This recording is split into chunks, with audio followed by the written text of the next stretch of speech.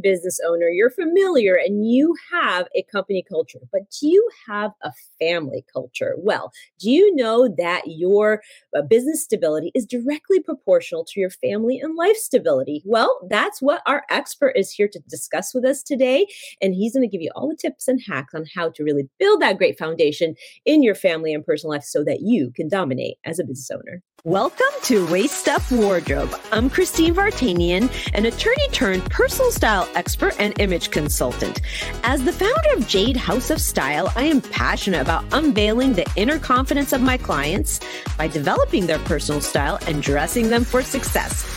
But is getting dressed up still important in our virtual world? Well, that's where my experience can help with what I call Waist Up Wardrobe.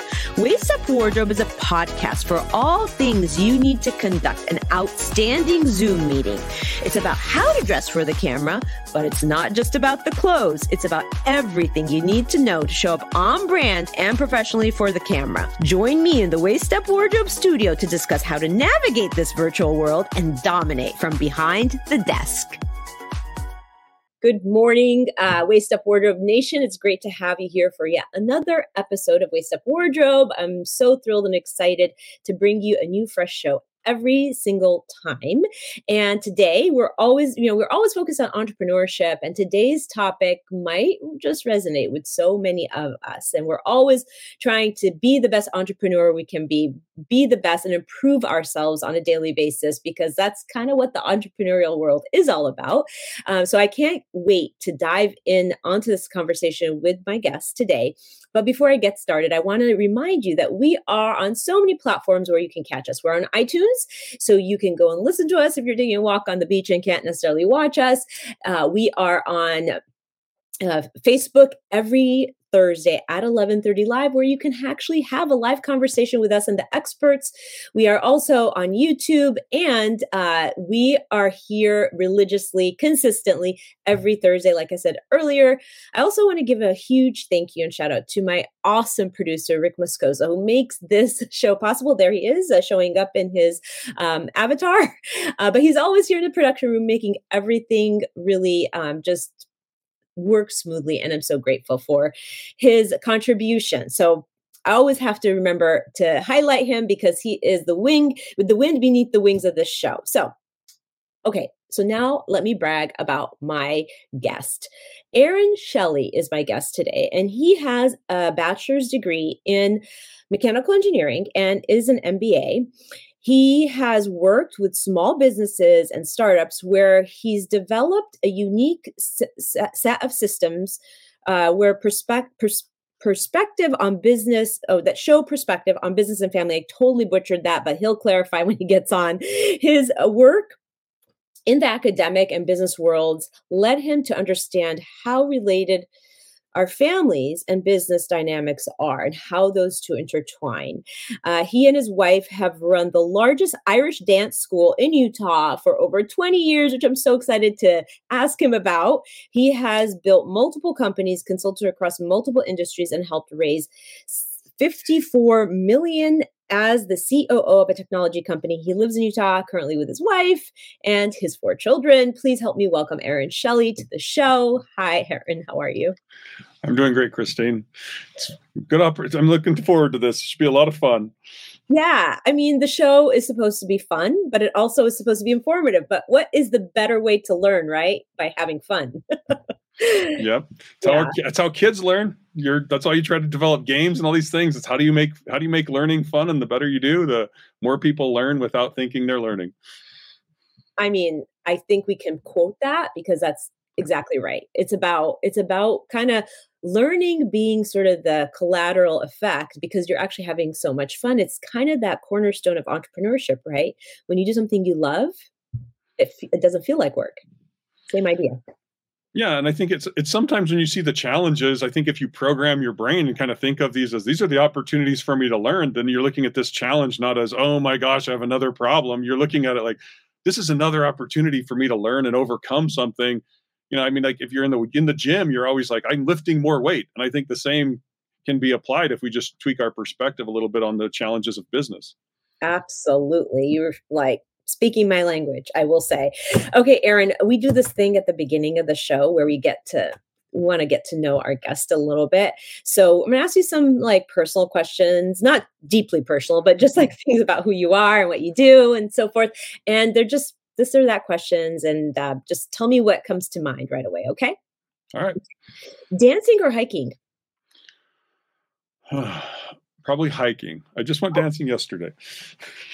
Wow. Well, I am surprised by the answer because I wanted to dig deep into your Irish dancing background.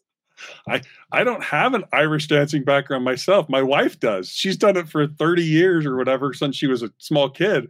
She taught at a university and all this stuff. So, I mean, I love the dancing side, but for me personally, and I did country dancing yesterday, but just yeah, generally I've done a lot more hiking. I'm in Utah, so we hike, like we have 5 national parks that are phenomenal, and I live on the foothills, so we go do that all the time. So I love hiking, love the outdoors. Well, there you go. I just learned a new thing about you that is in addition to your bio. That the idea of Irish dancing seems so different, and I just was so curious about that. But it is the way that you support your wife. It sounds like, yeah, Mhm. no, that's amazing.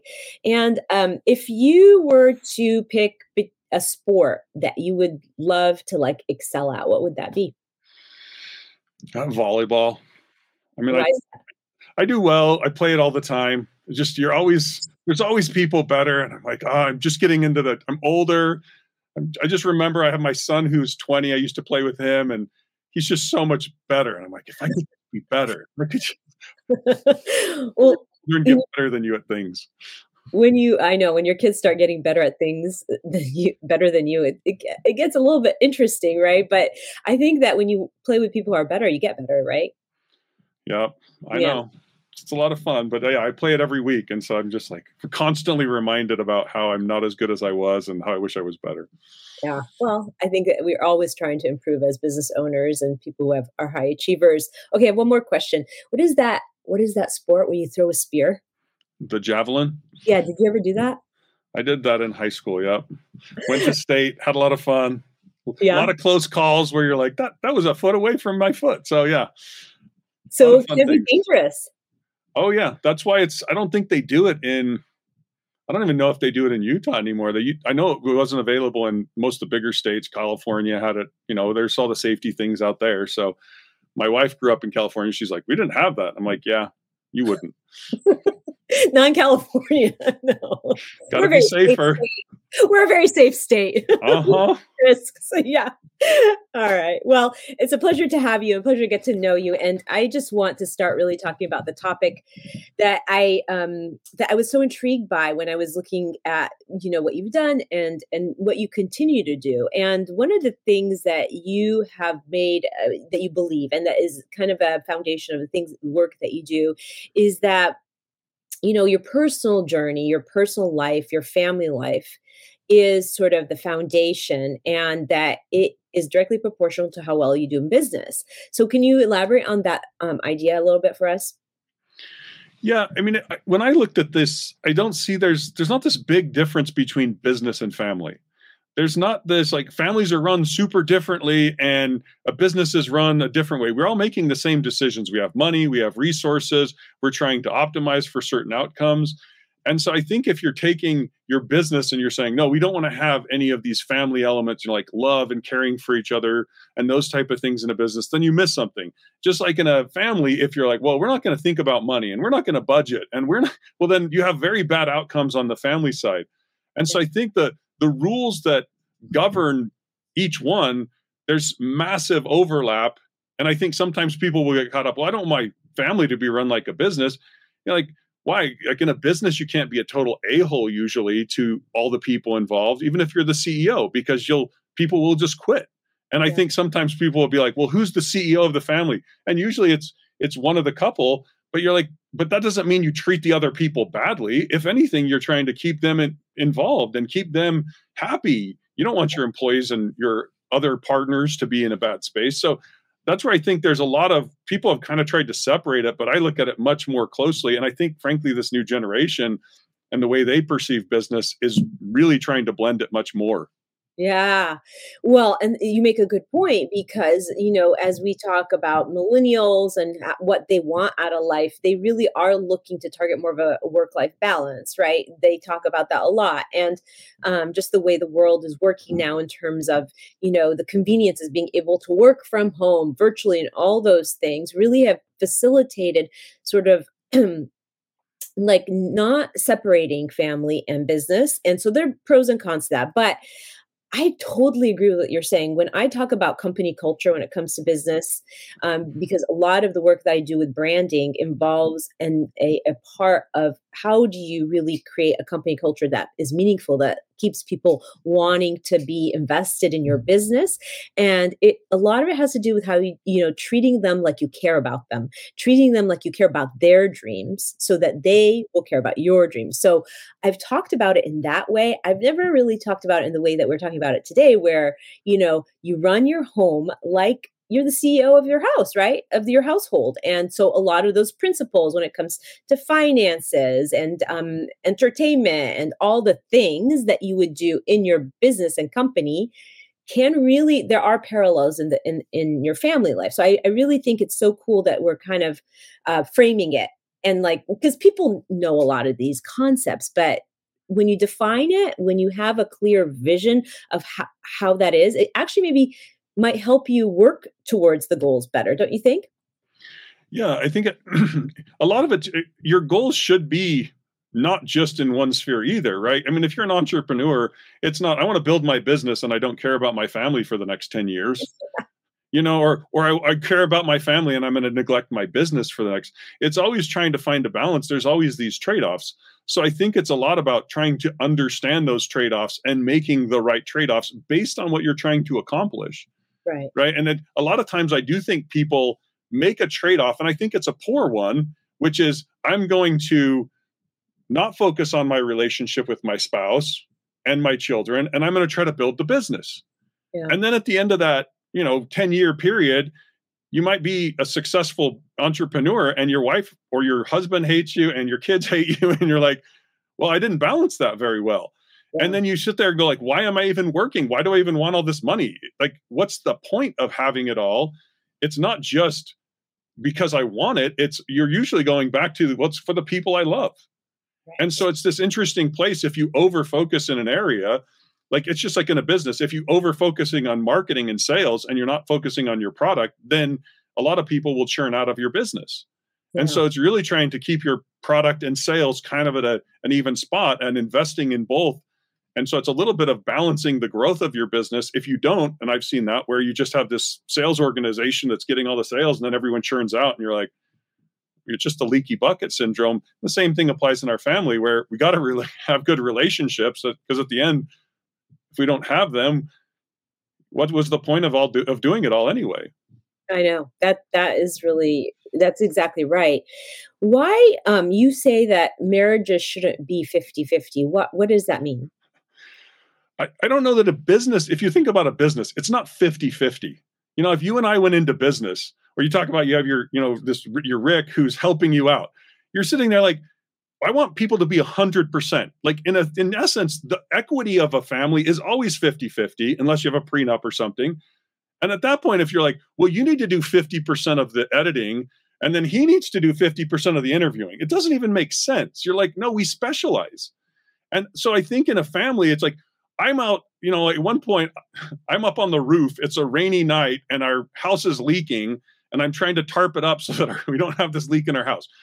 How do I 50-50 that with my wife? Like, I legitimately don't want her on the roof because I don't want her to get hurt because I want to protect her. Is that worth like 10 times of her loading the dishwasher? Like, this whole like keeping tabs on things, we don't do it in business. If you're in sales and I'm in marketing, we appreciate each other. We understand how related we are and that my job helps you and your job helps me. We realize the synergies and we don't sit there and go like, but it's not fair. And that's why I say when people get into this kind of quid pro quo, I get this, you get this, instead of saying what's best for the business, then you have problems. So it's got to be 100. I mean, imagine if you interviewed someone and they said, I will give you 50%. You would say, I'm not hiring you immediately. Yeah. And that's why I say, like, when you go into a job, it's 100%. When you go into a relationship, it should be 100%. It Yeah. shouldn't be this, hey, but you're getting slightly more. You spent $100 on this thing. I need to spend $100 on my thing. It just, why? If that's not the best thing for the family, why are you doing it? Right. It's not about keeping score, right? I mean, especially when you're in relationships, whether it's a business relationship or a family relationship, you have a symbiotic relationship. It's more, like you said, each person has a specialty. For instance, when my children were young, my husband and I decided I stay home with the kids to rear them, and it was my job. And he was Mhm. the provider, and he continued to be for a long time. But it wasn't and I think it goes back to like this stay-at-home moms being like the most under appreciated business ever, right? There's a lot of work that goes into that not a lot of people want to do. So there is that sort of give and take, that you're not doing exactly the same thing, but you're doing equally important things. It's kind of like a car, right? An engine needs a piston, and it needs, I don't know what else, a motor. It can't run without one or the other, but they're not exactly the same. Yeah.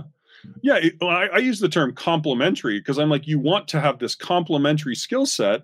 Just like if you and I were going into a business, we want someone who's the face of the company, like you currently are, and then we want someone in the backside. And they're different jobs in the family. And I break up the resources so that people can see this. If you look at a family, you have financial resources, you have social resources, and you have human resources. And those social resources, that's a lot of the serving and investing. And what you find is, I think women who are the stay-at-home moms traditionally were doing a lot of the social resources. I would say in a company, that's like your sales and marketing, right? And it's hard. Everyone knows that you can never put a value on a brand. Like we put it on a balance sheet, but no one knows what the actual, down to the last number, the value of Nike is, Right. right? But we kind of put it on a balance sheet to say, well, it's okay. We don't know the value of PR. There's so many things in marketing we don't know the value of. And so sometimes we under index for them. We go, oh, sales is more important than marketing because they're the ones making the money, and PR, we don't know what they're doing. But then if you cut that off, then all of a sudden sales is like, well, I don't have the leads and it's harder for me to work. So this is the balance you see in the financial world, in the business world we have to deal with. And we have the same thing at home. I mean, if you look at when you're a stay-at-home mom, I think this is where I've broken it down. I'm like, the mom is really playing the HR department role. She is a therapist for her children, right? When the kids come home, she's trying to help them process it. She's usually also helping in the community, serving in the school, developing all these connections. And what I've seen is that's just like the sales and marketing of a business. And a lot of times now you have people who are like, oh, we're in this relationship and both of us are going to work full time. And then you go, why are kids having mental health issues? Why does our community feel so detached? Why do we feel all lonely? Well, because no one's investing in it anymore. Yeah. Yeah. So true. It's really, really true. I heard someone once say that the most important business partner you choose is your spouse. Do you have, I just, it was, do you have a thought on that, or have you ever heard that term? I've heard it and I completely agree with it. I have an idea that I talk about sometimes from a weird perspective where I say, you want to hire a spouse. Like if you look at when you're hiring someone, you're thinking, what is the job description that I want them to do? And what am I offering to them as kind of the other side? And what is the cultural values that they need to be part of? Like if you try to put together a job description for a company, you're very thoughtful about what it is. Whereas I think a lot of people now are not in this hiring thought of, well, I'm trying to find someone who's going to be a good partner for me. Like I think Donald Trump, his spouse he needed a very different spouse, or a president, like Obama. Any of these people who are high profile, they needed a different spouse than I needed because they needed more of a socialite. And they probably wanted someone who was more connected in some of these upper echelons, So you look at these things and you're like, you don't need the same partner. Just like in business, if you are a startup, you don't need the same CTO as you need if you're Google. Yeah. So it's really looking and saying, where am I? What is my culture? What is my needs? What is my strategy? And who do I need to be successful? And then looking through people from that sphere, because we all know there's amazing people out there, but you're kind of like, I couldn't work with them, or they're not the right people for our company right now. And it's the same thing in a marital relationship where you're like, yeah, this is an amazing person, but it's not the amazing person that I need for my life. And so Yeah. I think it's a little bit more about, I mean, and we say this in the business world, the worst mistake you ever make is hiring the wrong people, wrong Right. person. And it's the same in your family. Like the worst mistake you ever make is marrying the wrong person because you have such a financial loss. Well, just all your resources can be challenged when you have that breakup. Yeah. Yeah. You know, the another thing you talk about a lot is the family business model. Did we already touch on that, or can you expand on that a little bit? Well, the business model as I talk about it is the engine that fuels and creates resources, right? So if you look at Google, they have a strategy that is to organize the world's data, or that's what it was at one point. And their structure was we're going to be a very flat organization. And then their last piece of the business model was their culture. And they had a culture of freedom. Like, if you work the best at 2 a.m., you work at 2 a.m. So that's their business model. And their mission was, well, what do? We buy more data centers, we hire more engineers. So it's very clear what they do with their resources. Now you compare that to Walmart. Walmart's strategy is to, provide families with reasonably, good, I don't remember what it was, reasonable, good stuff at a good price, I think is what it was. That's their mission. Then their structure is you have to be very hierarchical. You have to be at the right place. At the right time. Their culture was, if you don't show up on time, you're fired. It's not about being creative and you want to do your best work at 2 a.m. Cool. We don't want to hire you. So their business model was vastly different from Google's. Yeah. And yet both of these companies are multi-billion-dollar companies and super successful. So a business model is your mission, your structure, and your culture aligned. And that is your business model that's making the decisions for what to do with your time, your money, and your relationships. Yeah, it's like it resonates in the same way that like your core values. What are your core values as a company? Mm-hmm. And your core values are different, perhaps, than a different company. If your core values are that people have a free schedule, something that is a little bit loose, then that is what you create. But if it's more, you have to be stringent, a little bit more structured, then that's different. But like you gave the two examples, very both very successful. It just depends on what your core values are. And I see the parallel in families, right? What are the core values of a certain family? What are the values they live by? And those are the things that attract people to each other in terms of, when they're looking for a spouse, is like really do we have the important values in common or not? Then, that um, you know, perhaps predicts how successful a family will be. Uh, I think that I think it's really cool to kind of have I understand this idea that if you can run your family like on a business model, and that's not being unemotional about it, it's just being thoughtful actually and intentional about how the success you want to reach and the dreams you want to build within the family unit for each of the individuals, and also to think about businesses in terms of family, right? I think when you do both of those things, you kind of have sort of the practical piece in each model in your business and in your home, but you also have that sort of human piece, right? So I think that's so interesting in the way that that you explain that. And you talked a lot about homemakers. I had a question here about homemakers and their social investments, and I know you talked about that because see, I started my business as a tribute to women who stayed home with their children because I felt as though they tended to sacrifice themselves the way that they showed up. Excuse me, in an effort to excuse me, to sacrifice for the family, to sacrifice for all the things that they do, all the hats that they wear in and out of the home, for the community, for the school, but I also didn't agree that you need to sacrifice yourself to do all those things, that you could do all those things and still manage yourself and take care of yourself as a woman, right? So this whole idea about homemakers and their social investments, those are the kind of those invisible things, right? That the invisible actions, those things that happen in between the lines that nobody knows about, but Where do you see it? You see it in the success of the children. You see it in the people that they become. You see it in the humans they become and what they contribute to the world. And I don't think people, I don't think our world necessarily gives enough credit to that role. So I think it's really cool that you think about it in that way. So, do you have any thoughts on that?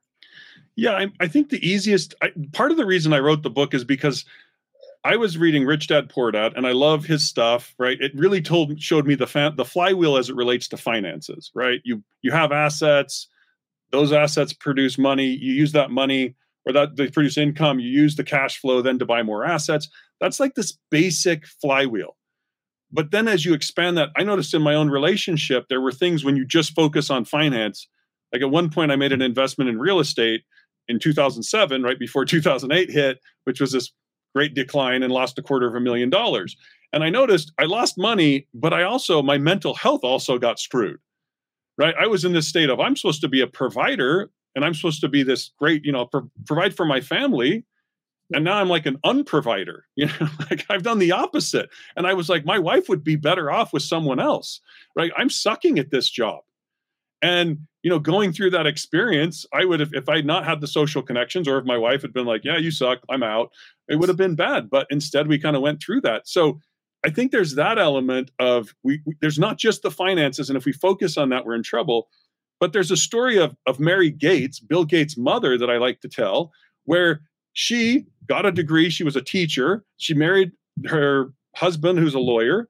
And then she had 3 children, then exited the workforce. She invested in her kids, and then she started to serve in the community. Once her kids were a little older, she served on the board of University of Washington, and then she served on the board of United Way. Those are what I would call social connections. Well, happens that the board of United Way also contained the CEO of IBM. That was one of the premier or greatest connections for Bill Gates. And that was with IBM and Microsoft. That could have been a $200 billion connection that she did because she was investing in social relationships. Yeah. Again, this is what I'm talking about. If we're only focused on the finances, she had been like, well, my kids are out, I'm going back to school, I'm making my $30,000, $40,000 a year. Her family would have been much worse off because she was essentially ignoring the opportunity to do this social investing.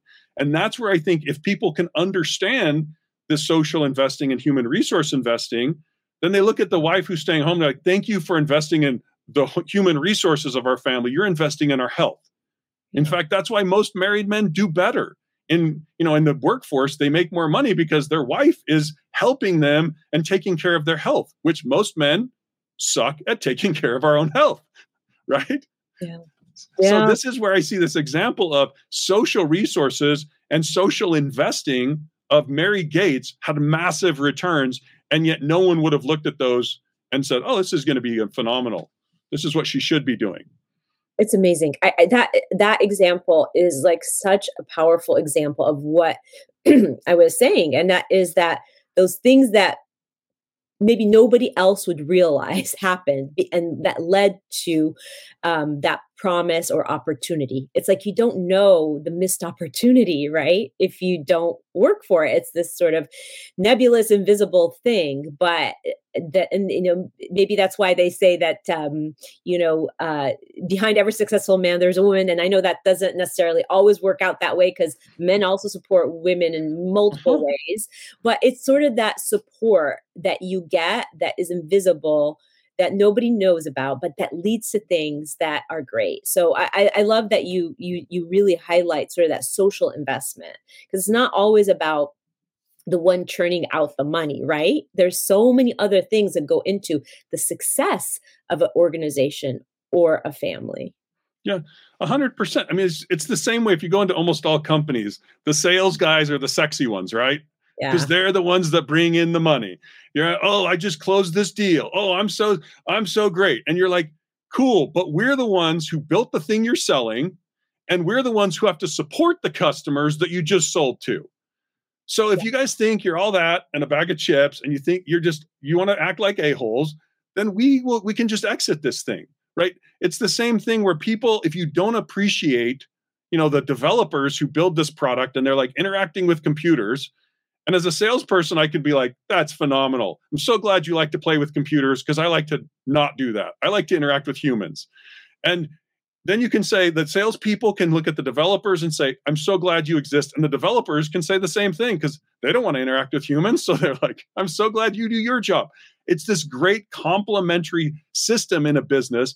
And if those things get out of whack and the sales guys get this heavy heads and, oh, I'm so great, then all of a sudden it deteriorates. And you see the same thing happens in marriages when, oh, my wife's doing all this and I'm doing this. And I think the money I'm bringing in is more important. Okay. Then your wife will probably be like, screw you. Right. Or vice versa. If the wife's like, well, the thing I'm doing is most important. You need to come home from work and you need to do all these jobs. What do you mean? I just spent 10 hours busting my butt. I need to relax. Right. It needs to be a mutual respect for each other.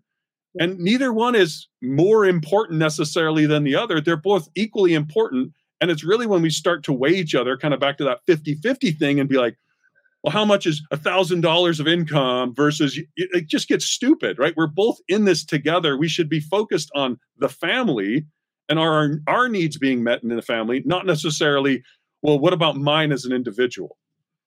Yeah, yeah, yeah. So this brings up a question that maybe not kind of on my script, but it takes two people to tango, right? It takes two people to be committed to this model, and one can only be in control of their own self. So, say you were dealing with, or you had a couple that was talking to you, but you recognize that one of them may not be that 100. One of them is 100% invested, the other one's 50%, thinking, the tit for tat. How would you advise that couple? And, any thoughts on that additional? Because that can happen. Oh, for sure. I would say an early part of this would be structural. If you look in a business, we have regular meetings to keep on the same trajectory and to stay aligned, right? Because we understand that product and sales, they kind of drift off, and maybe product built something and sales doesn't know how to sell it. And so then they're not getting the value out of it. So in a business, we constantly have these meetings, weekly meetings, usually with executives, quarterly meetings with the team, annual plannings, and all those things. If you look at them, it's trying to keep everyone in the company aligned and motivated. And so you see in our own families, rarely do I see families that are doing weekly, quarterly, and annual plannings. Yeah. And so it's like, well, then what are you happening over time? You're getting unaligned. So to me, whenever you're talking with a couple, I may be like, I'm 100% in because I want to build this business for the next 10 years. And my wife might be like, this happened a little bit. I mean, for us, my wife's like, but I really want to take our kids on a trip to Austria because her family's from Austria. That's where her dad grew up. I want our whole family to go there. And I'm like, okay, we have to figure out how to make some trade-offs here. But what are our overall goals? What's our overall strategy we're both playing to? And then we can make those trade-offs. And so I ended up taking consulting jobs and staying kind of free so that I could take a month trip with my family and my wife because that was what was important to her. So I think it's this constant coming back together because we're constantly, as entrepreneurs especially, we're constantly learning. We're constantly growing. We want this. And if your spouse is not constantly learning and growing, then you get out of alignment. Yeah. And so I think it's much more about these regular structured things that are trying to maintain alignment. And in a marriage, there's the sexual needs, there's the financial needs, there's the raising of the kids, and those things change over time. Right? The demands when you have a baby are different than when it's a 5-year-old, are different when you have teenagers. Yeah. And then are different when all your kids are out of the house. So there's kind of these phases. And I think if people don't plan on the phases, and then don't realize those phases are going to change, then they end up with some issues because they're like, well, all the kids are out of the house. And the guy's like, well, if he's working, he's like, I just keep doing my thing. And the wife's like, but what the freak do I do? Because I used to spend 60 hours a week with these freaking kids. Now I have this whole time freed up. Yeah. So I think there's those challenges, but a lot of it's just getting that alignment and getting back to a place. And if you're not in alignment, then you may need to either try to get back, but if you can't, then you may need to separate. Yeah. It's interesting. You look at like family, it's like a team, right? It's like a team. And it's like any team, like a football team. If one of the players is kind of focused on themselves and not and being the star and not playing as a team, it takes the team down, right? Hmm. So it's really a lot like that. It's like working as a team. It's like it really is very fascinating, just the basic principles that apply in life. Just going back to the basics, right? Back to the basics. The basic family structure, the basic business structure, what's important, culture, team, social, entertainment, finances, all those basic things. You got that same model in all aspects of your life. So, um, even like you said at the top of the show, even in your fitness, right? I believe that when you go into the gym to work out, it's like however you work out at the gym is like how you act in real life, because it's sort of that value system, the way you think, the way you work. And it doesn't necessarily have to be in a gym, but whatever activity you do to stay healthy. So like it's back to the basics. It's like not that complicated. It's just working as a team, and sort of the basic things that every part and module of your life needs is the same thing, just a different team.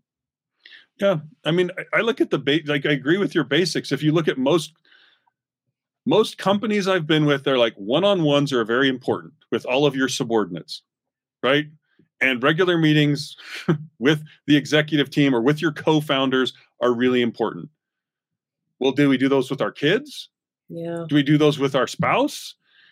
What type of structure do we have? Because most people, if you talk about meetings, they're like, I totally hate meetings. They're so boring. I wish I didn't have to be in, because there's usually a little bit of over meetings. But then I've experimented, and you take away meetings, and then everyone's like, I don't know what's going on. I feel like I have no communication. Yeah. And so it needs to be a balance of those things. And that's where I think a lot of times you need to have some way of staying in touch with your spouse and staying in touch with your children. You need to have some way of staying in touch with your children, with your employees, with Yeah. your founders. And if you don't do those things, over time, you will see drift. And then and if you ignore it for years and years, you see massive drift. And then you're like, it's like an airplane. They always talk about how airplanes are always off course by a degree or two, and they're constantly kind of trying to stay on course and you have to readjust. It's the same thing with any business. It's the same thing with any relationship. You always have to realign. And sometimes your spouse may be like, well, I've changed what I want to do. I want to try this. All right. Well, if we're totally changing our business strategy, do I still want to be involved? Like, how are we going to make this work? Yeah. And so that's where I just think there's a lot of logistics and a lot of smaller things that people ignore. And then it comes up to, they're like, well, my business didn't work out. Well, like if you're talking about marketing, were you posting on social media regularly? Were you emailing? Were you doing this on a regular basis? Well, no, I did it once. Yeah. Okay. Duh. Yeah. Yeah, it's doing all the things. It's doing all the things and staying consistent with it. It's not just doing them, but being consistent. And same goes with business, same goes with family. So fascinating. Erin, this conversation is like so basic. It's so essential. Essential is the better word, to really being able to map out success to your goals, whether in your business or in your family unit. And we always wrap up with sort of a summary of the show. If people were listening just to the end of the show and they want to get a summary, a recap, what is the one takeaway that you would like people to have remembered from this conversation? The biggest thing I think would be the concept of social resources in a family and in a business, but especially the family, and investing in those. Because if you look at a lot of things, if you start to look at your social resources and then you look at things like moving, oh, I moved. All of a sudden, all those people I invested in, those are now cut off. Maybe I still have a little bit on social media, but all those relationships are gone. Maybe I should value that more when every time I consider moving, rather than just going, well, I'm going to make more money, right? Yeah. So I'm going to move. So it's really trying to look at your social resources and say, am I investing in them? Am I using them? I mean, my job at my last company was a friend who I'd known for 13 years. We were in the same church. We just talked about business, and then came an opportunity. So he was like, hey, you want to come work with us? So the more that we understand social resources and invest in them, I think we'll have the Bill Gates scenario, like with his mom, where you start to see exponential returns Whereas if you ignore it, I think you're going to get just linear returns, and you're going to end up probably fairly lonely and screwed up, frankly. Well, that is very profound, and I think everybody's going to give that some thought because I mean, I think that even though we're simplifying this, it really is such, and we talk about this being essential and foundational. These are the foundations of life, right? The social piece, the financial piece, all those things. So, if you have do you have a tip or two to leave the audience with? On social resources, the tip I would say, do service. Oh, Service, in most cases, if you serve in the arts community, you usually have wealthy people that you can be connected with. And those, not that you're trying to necessarily look at all these resources and exploit them, but it's like, as soon as you're going and servicing, if it's in the arts, if it's in a church, if it's in a sports group, you start to build up those social relationships, and it's not for money. And I think so much right now we've over indexed on money, and it's just hurting us in so many ways. yeah. That is actually so aligned with a basic cornerstone of entrepreneurship, which is giving, being a go giver, right? Giving, giving, giving. And then things happen. They just happen. They come to you, right? How about a tool? Is there a tool the audience can utilize to help them kind of think through this concept? Yeah, so I have on my website, thefamilyflywheel.com, I have some book resources there, and they'll help you go through and identify all your resources, as well as identify your business model. If you're married, I would advise doing it separately and then bringing them together and being like, what's our culture? What's your culture? Are we aligned, or do we have some friction? Because those are the things that are going to cause the most friction in your relationships, whether it's business or family. Very useful to go through that exercise separately and then bring them together to look for any friction areas. Yeah. Well, with the hashtag FamBizAndShine, if people are listening to this on the replay or live, you put in that hashtag, we will actually get you that link and make it really easy for you guys to get it. Thank you for that tool, Aaron. And the hashtag is hashtag FamBizAndShine. Let's put people right into action. Let's say somebody's listening to this and they're like, I'm convinced I got to do something. What would be that one action item they can do so that something easy that doesn't require a lot that they can do to get started? To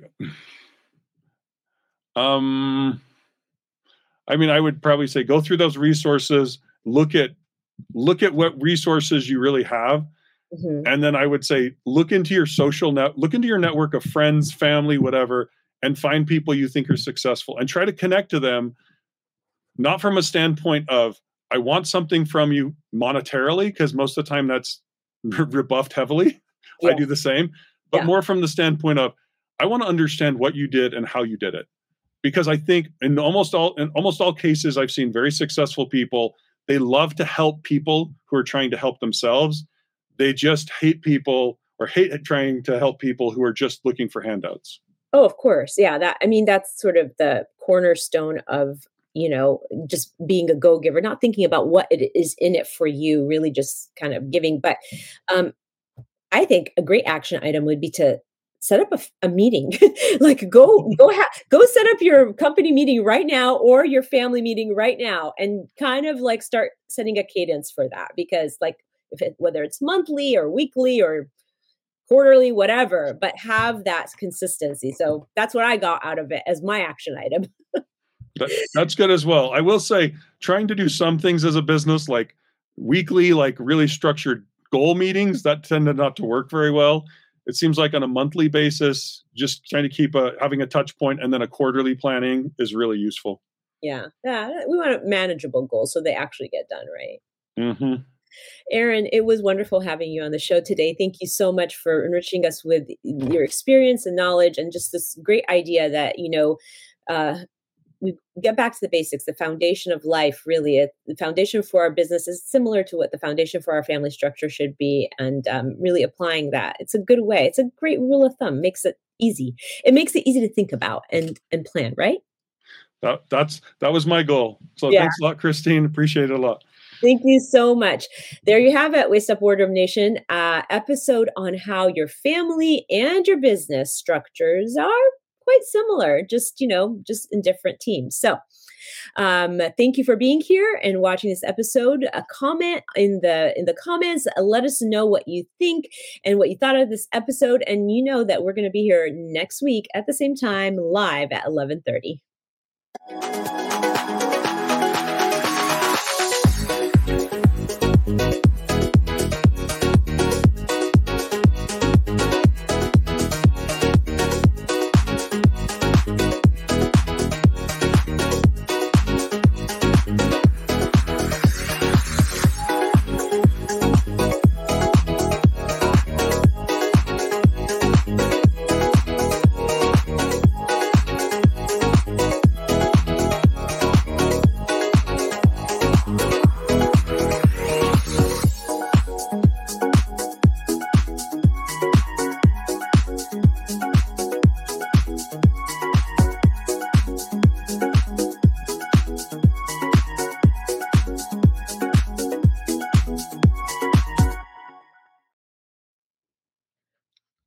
It was great having you. Thank you so much. It's like a conversation that really resonates with me personally because I think of things in those terms. So really awesome.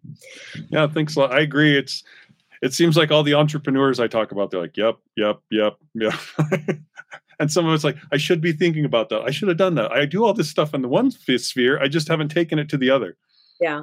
Yeah. I mean, it's like, in our businesses, we build out like a vision, a big picture vision. Like, I mean, I have my kids plan out their big picture visions, like from a young age. Like one of my kids, to the point where one of my kids, we have our church regular that we're attached to, and my youngest, which I'd never heard this before, I told him, so what should we put on your vision plan, right? And he's like, I want to make it into heaven. I'm like, oh, okay. I never even thought about putting that on my big picture vision. So it's so fun. You can get into heads of your kids that way. My oldest is 22. My youngest is 12. And then I have 15 and 18 in the middle. So, you said, do you have your oldest is 20? No, well, it's 22, 20, 18, 16. Okay. Yeah. So a little bit kind of similar. I have a much younger 12-year-old, but life with four, right? Yeah. Yeah. For me, I'm really looking like my daughter's going to be a senior this year. So now it's, the empty nest is coming. What do those transitions look like? And that's the best part. That's the best part. That's the part where you and your wife will get to do all the things that you've launched them, right?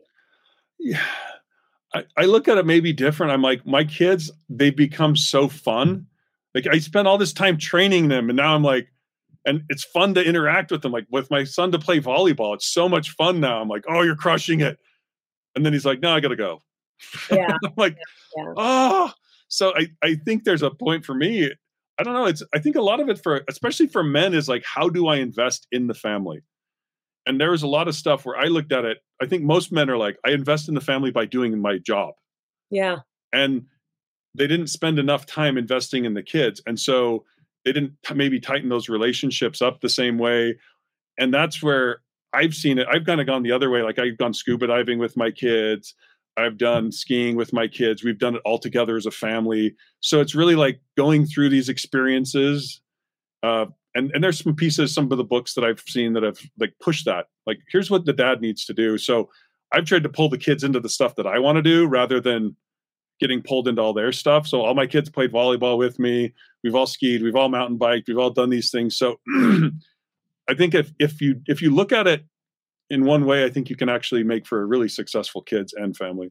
Yeah, no, and also a very enriched life. I mean, that's kind of the beauty of it, right? But I think that each season of life is, like you said, it takes, there's transitions. But I also think that when each parent keeps their eye on the family, I think that's where true success happens, because you end up investing in your relationship with your kids and your husband and all those things. So it's really powerful. So Rick, I'm sure, has something to say about this. Rick, come on down. Where's the behind the scenes guy? He wants to see behind the scenes, but we want to hear his perspective. About what? Which one? About family. Oh, well, I have to agree with Aaron because There must be something in the air, huh, Christine? Yeah. God. Um, so I have a 30-year-old and a 27-year-old daughter, and then a 15-year-old son. So there's a bit of a gap, right?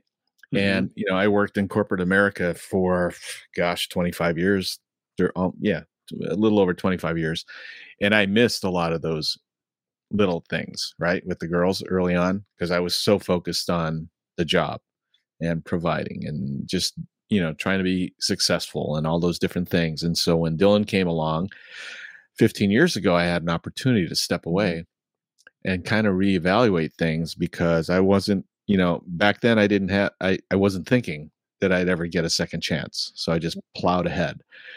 And all of a sudden it just hit me. It hit us, when Dylan was born, that now here's your second chance. Don't mess it up. Right. And so I pulled away from corporate, and I'm still doing the things that I used to do, but now as my own business. Right. And it's, I made a commitment to myself, number one, as well as to my wife, that I wasn't going to miss the little things. I wasn't going to miss the the middle school graduations or the elementary graduations or any of those little things that we have to endure as parents.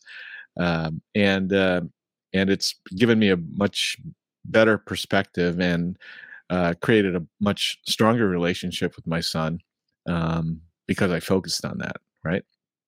Yeah. No, it's yeah, it's great when like you really think of your family as sort of, you keep that eye focus on the family. And everybody goes through different times, right?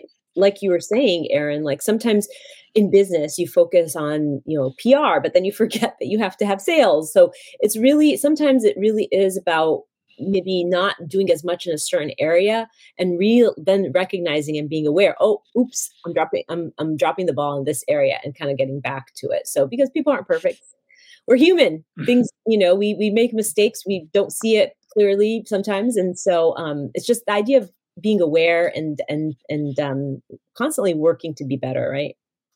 Yeah, well, one of the weird areas that I saw was like there seems to be these roles of a challenger and a nurturer in most families. And it's not always the man or the woman. In my I tend to be the challenger, my wife's the nurturer.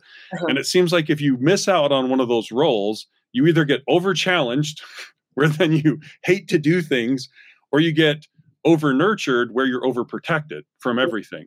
Yeah. And so it's kind of these places where, and in the book, The Boy Crisis, it talks about how a lot of men, they play with their kids, but they play with them on the edge of their skills. Like, oh, let's go play basketball. And if my kid's trying, I'm going to loosen up and let him be successful. But if he starts to slack off, then I'm going to start to shut him down. Like there's kind of this give and take with a lot of guys where they play with them, but it's kind of like, it's developmental play. So men are trying to play, or the challenger is trying to play with them on the edge of their skills. And they talked about how a lot of men, like it was funny because I saw this, like the men will sing nursery rhymes wrong to their kids. Like my wife will sing the thing exactly right every time, but I'll sing it, tweak the words a little bit every time, and the kids will be like, what? So there's kind of this curiosity that a lot of times men or the challenger person will keep in their kids that kind of pushes them intellectually and pushes them physically and spiritually. So that's one of the roles that if you see and I don't know what your experience was, Rick, but that's what I've seen with some of the kids and that's really where men bond with their kids, is when their kids are having problems, So that's where I've seen some of that happen. Yeah, it's interesting you say that, because I found myself early on kind of doing that when he was younger, and I didn't want to crush him. I'm a golfer, and he was in flag football and stuff like that, right? And so we would throw around, and I'd actually challenge him a little bit. With throwing the baseball around and throwing the football around, and throw it a little harder than what he would expect, during a normal game and all that stuff. And then got to the point where he just finished his freshman year. But about a year ago, he was learning how to play volleyball. And I noticed that, okay, we're going to do something that's going to help your reaction time to the ball.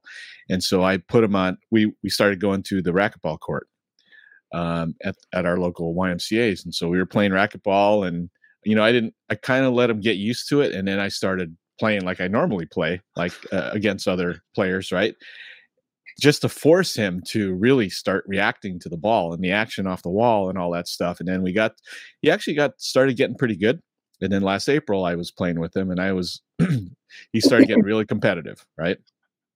And he hit one in the front wall and I thought there's no way I'm going to let that thing drop. And so I just, I went driving for it in the front corner, reached out as far as I could. And I kissed the wall with my head. Oh. And I believe I ended up getting a slight concussion. I didn't lose my, I didn't get cloudy vision or, dizziness or anything like that, but I had this big old goose egg. 2 weeks later, I find out because I'm so competitive, with him, I found out, my shoulder started reducing movement. I go, what the heck is going on here? And my wife's in the medical industry. And so we looked at it under ultrasound and the right side looked great. Left side, there was like a ton of fluid. All the tendons were thickened, and it's like, holy cow! And I shoved it off and thought, it's just tendonitis. I'll just take some anti-inflams, no problem. So another 2 weeks later, I could hardly move it. It was painful, and so I ended up, getting an MR and find out I tore my rotator cuff and labrum. Just because I didn't want him to win. Right. Well, this whole thing about really scaffolding the kids, right? You kind of, it's like a give and take, a tug and pull, right? You want them to feel successful, but at the same time, like I've told my kids when we play games together, I'm like, just because I'm your mom, I'm not going to let you win. Yeah. But at the same time, you want to kind of give them some, you want to be a little bit in certain times, like give them a little, right? So it's very interesting. It's sort of the scaffolding. And I don't know, I feel like sometimes some parents can be both the nurturer and the challenger. It can be. I'm not saying it. It's just sometimes it's hard if the kid comes to you as, I need nurturing right now. And then you're like, get up. What's your problem? Yeah. So there's all these, and it's the same thing. If you're challenging and they're nurturing and then they need a challenge, it's just sometimes hard to weigh both of those. And we all do that individually. I've just noticed with myself, like the reason I wanted my kids to go scuba diving is because I'm like, it's a mental thing when you're getting in the water and you're going through this and you're like, I have to obey these rules. These aren't the arbitrary parent rules, these are the real rules. Or you die. Or you die. Yeah. And so it's kind of these places of how do you push your kids' limits? And that's what I personally love is like when you, like certain movies, I feel like The Matrix was one of these like, open my brain, like, wow, that's a totally different way of looking at it. So it's kind of these like, how do you give them experiences that change their worldview? Yeah. And their ideas about themselves. Like that's where you want to build them. I mean, as I see it, there's this belief like the world is a terrible place. And then you go, so you either need to protect them from it or you need to prepare them for it. Right. And it's either you're going to make them strong so they can deal with it or you're going to protect them. And if you protect them, then at some point that protection's going to go away and they're going to be exposed to reality. Mm-hmm. And so it's always, to me, like, how do you keep them challenged? And to your point, Rick, like you want to keep them on their edge. Yeah. Sometimes you don't want to go off your edge. That's true. Well, it's interesting because he has, I put him in front of a lot of people that I know, specifically airline captains, right? That fly commercially for the couple of the big carriers. And he's also a Cub Scout, a Boy Scout. And one of the merit badges is aviation. So I said, hey, listen, I know these guys. Let me see if I can set up a flight for you, right? A discovery flight. And so happens to be the son of one of the airline captains is a CFI, right? He's a certified flight instructor. So I took him out to the airport and I said, he's really good at video games, right? So hand-eye coordination is really good, but feeling it is totally different. And he started getting a little nervous about it. And I said, listen, he's not going to put you in danger. You just follow procedure because it's all about procedure. Because if you don't follow procedure, you're going to crash and you don't want to crash.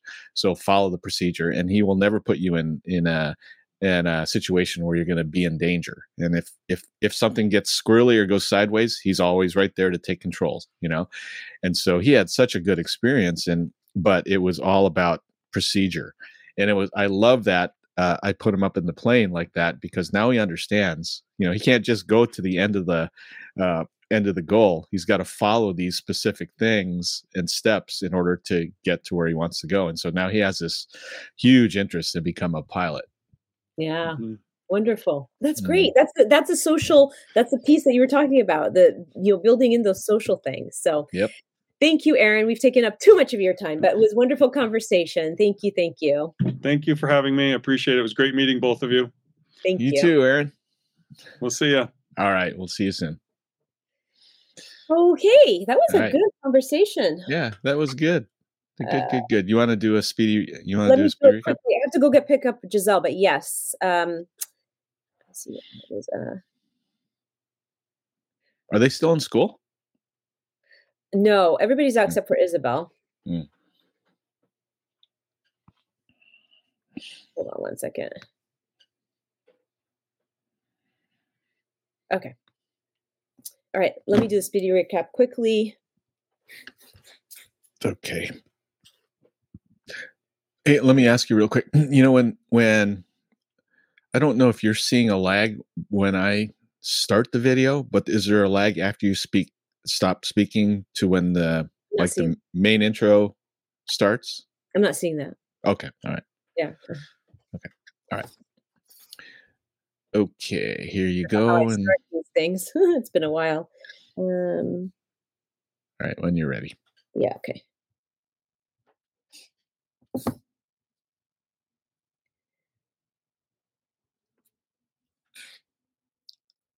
So I know as an entrepreneur, you have a business culture, but do you have a family culture? Did you know that your family life is directly proportional? Oh, wait, business stability. Okay, I'm going to start over again.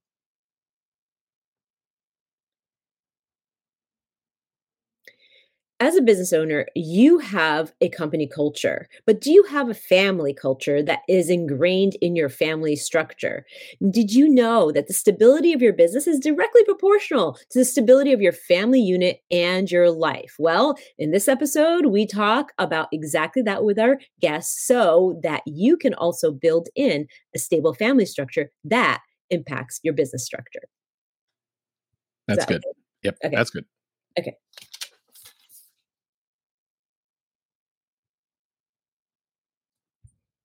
In episode 137 of Waist Up Wardrobe, you have a business culture, but you also have a family culture. We discuss the Waist Up Wardrobe weekly wrap up, and here it is in a nutshell. The main takeaway is that our guest emphasizes how important it is to increase your social outreach and to become. I'm going to start over again. Social. Let's see. See.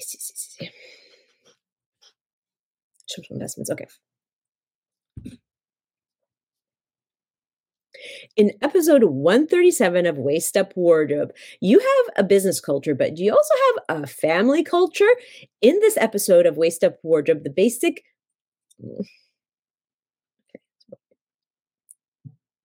In episode 137 of Waist Up Wardrobe, you have a business culture, but you also have a family culture.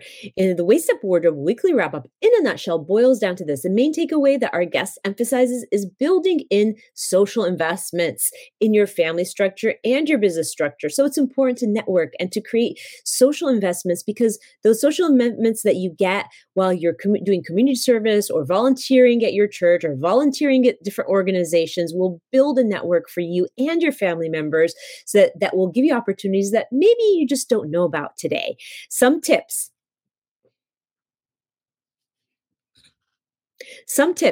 Do service in the community and in other organizations around you because that helps you build these social investments.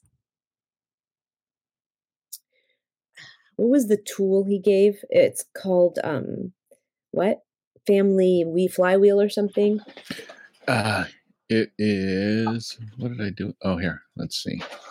It is, here it is, thefamilyflywheel.com/book resources.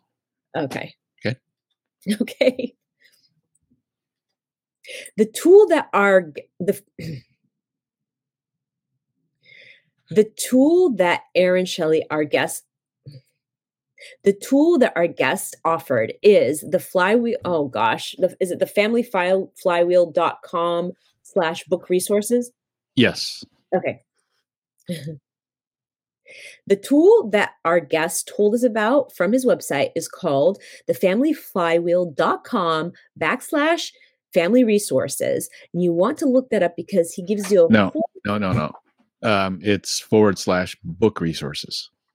book resources. Okay. Familyflywheel.com. Thefamilyflywheel.com Book resources. /book resources. Our guest gave us this free downloadable. Our guest offered this tool off of his website, and it's called thefamilyflywheel.com/book resources. And if you go there and you look that up, you will get sort of an idea of how to start building in those family steps that really get you to a success level that you can. I'll start over again.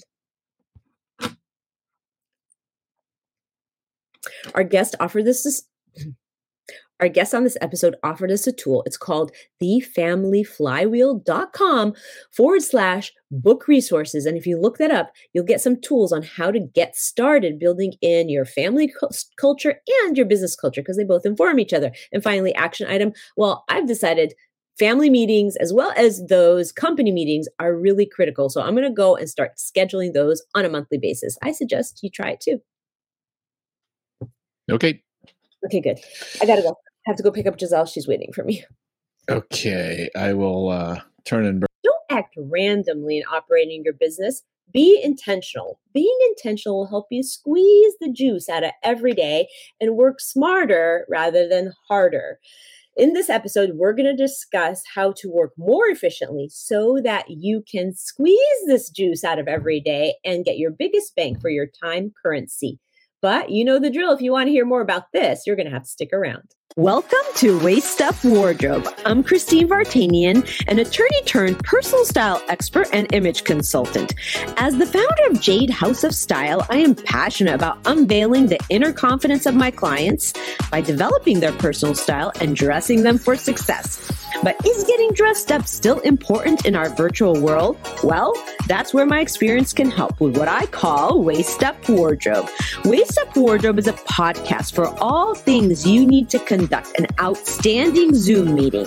It's about how to dress for the camera, but it's not just about the clothes. It's about everything you need to know to show up on brand and professionally for the camera. Join me in the Waist Up Wardrobe studio to discuss how to navigate this virtual world and dominate from behind the desk.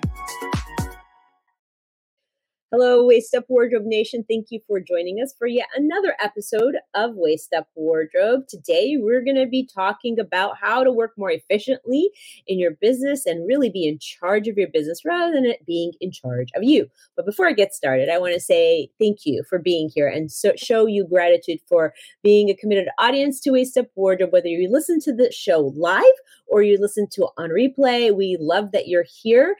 I also want to say thank you to Rick Moscoso, who's always in the production room making this show technically possible, because I couldn't do it without him. And I am just so thrilled that we are recording episode 136 today, and we're going strong, trying to bring you an entrepreneurial topic every single time. You know, we're here live on Facebook at Waist Up Wardrobe every Thursday at 11:30, and we show up here without fail, rain or shine.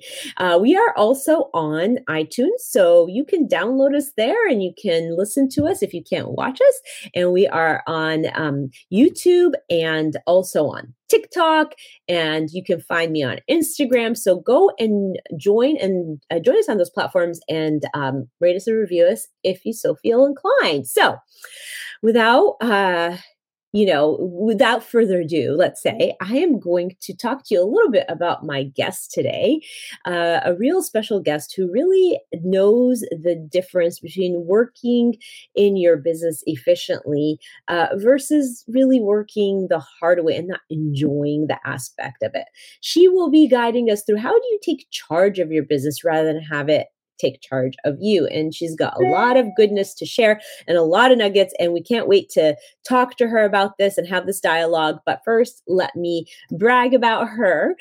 Erin Marcus is the founder and CEO of Conquer Your Business, an international company helping entrepreneurs and small business owners get out of reaction so that they can be in charge of their business and in charge of their lives, because we know business spills into our personal lives all the time.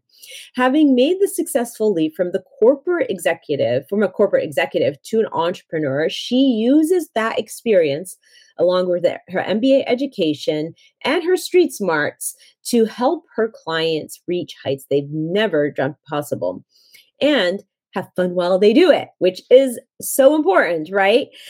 Erin is also an international speaker and the host of Ready Yet?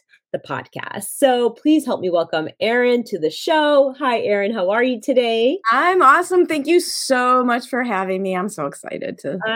Me too. I am thrilled. I can't wait to dive deep. We all know as business owners how, as entrepreneurs, we get stuck in the weeds and we let the business start running us, and we forget to do the things that will make our lives easier because we feel like we need to have our hands in everything. So I can't wait to really talk to you about this and really draw on your experience because you have this robust experience from having the MBA and then also the street smarts. I want to hear more about that. I'm really excited about the interesting part. Yes, that's how we all take the scenic route, really, to where we end up, right? The scenic route. Absolutely. But first, I want to give the audience a little window into your person, who you are. So I'm going to ask you some this and that questions that are very, very, very simple, but they might tell us a thing or two about you when it comes to your fun side. Okay? Yes, absolutely. If it's not fun, why would we do this, right? Totally. I totally agree. Okay. So this or that questions. Wildlife or marine life? Oh, that's so not fair. Oh my God. I'm going to go with wildlife for the accessibility. I live on an 1.5 acre wooded lot. I've got a pond. We've got baby birds everywhere who don't know how to fly. It's a zoo out there right now.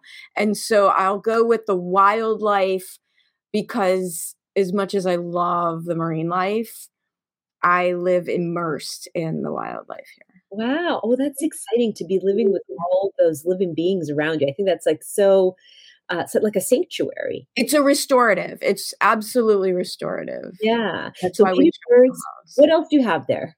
What do I have? I have on this property at any given moment, we've got a family of 6 deer. We've got a mated pair of coyotes. We've got a single male coyote.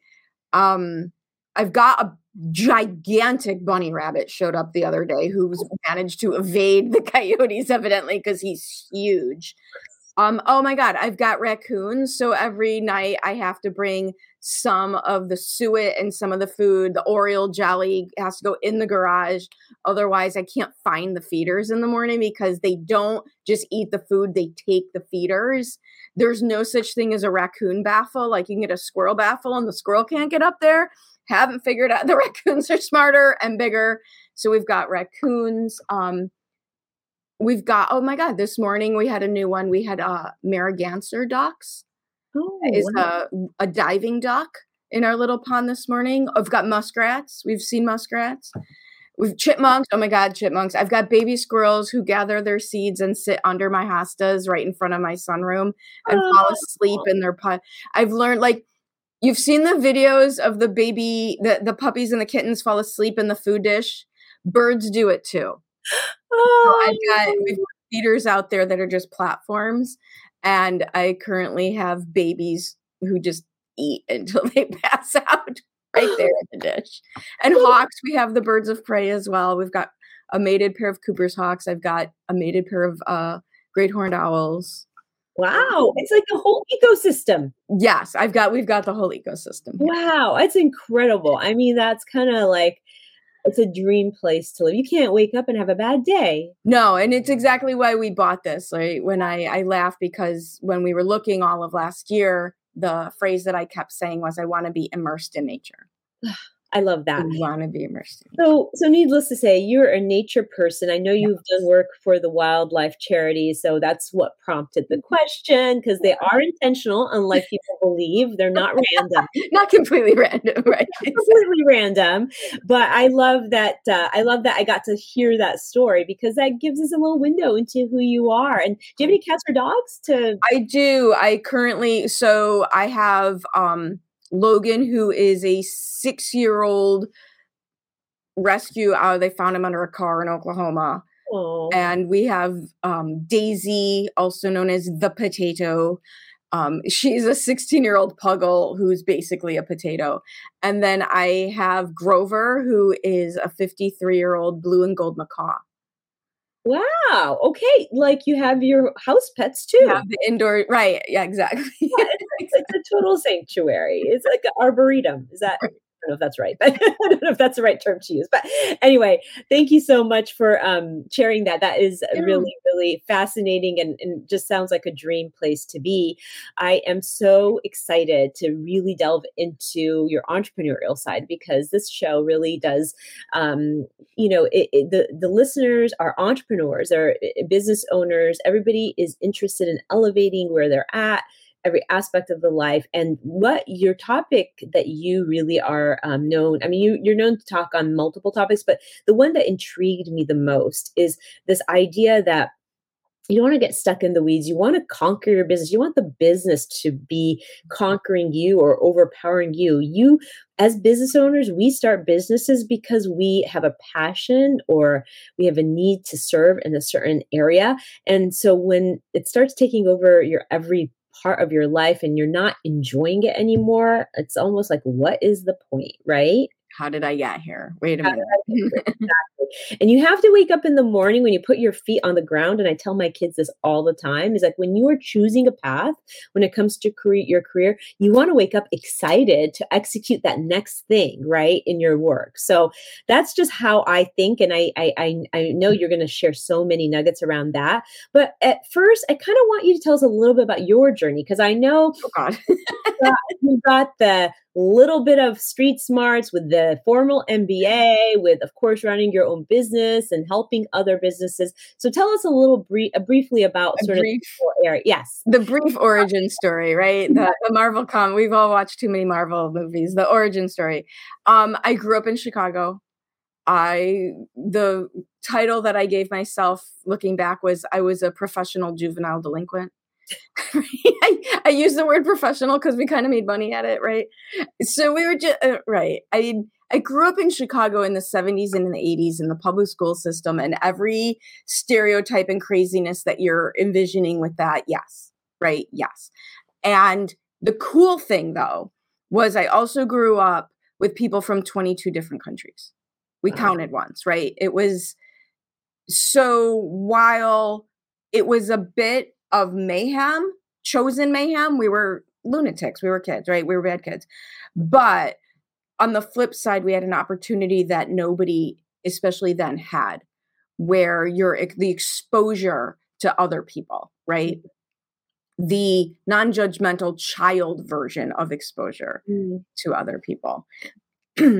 High school was much more the same of that. Really didn't bother going, but did well on the tests. And they, this was back before internet and tracking, and it was so much easier where no one knew.